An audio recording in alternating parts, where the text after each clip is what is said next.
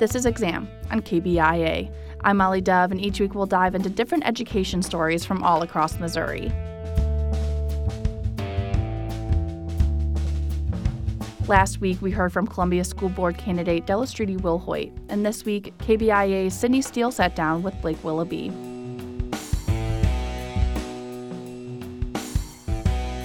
Willoughby is the youngest candidate running for the Columbia School Board. As a PhD student and educator at MU, he says he will bring a fresh perspective to the school board.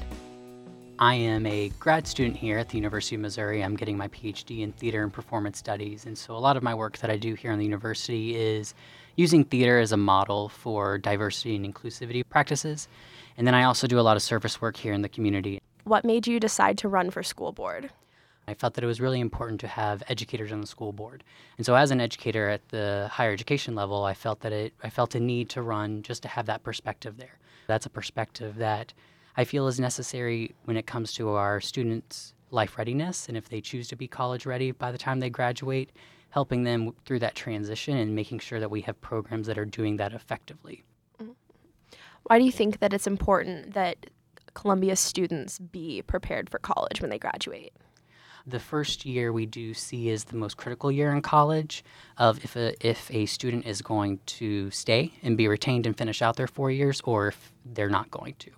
And a lot of that comes into being prepared for college courses. And so if we are making sure that the students that choose to be college ready are ready and they have those skill sets and know how to manage their time on their own, we are ensuring that they finish out what they said they wanted to do. Can you tell me a little bit more about that, the things you'd like to do if you were elected to the school board?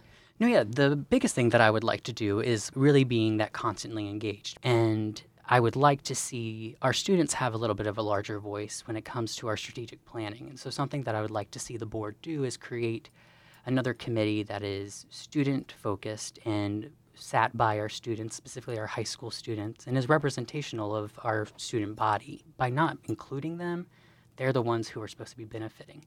And if they feel that there are areas where they didn't benefit enough, we should be able to listen to them and try and make those alterations. Can you tell me what makes you different from the other candidates?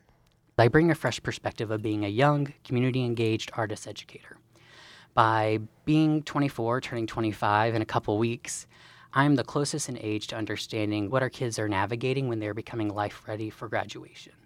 I also, like I said, think that being at the largest university that majority of our CPS students go to is important because I can effectively see, is our college readiness really working for these kids? Mm-hmm.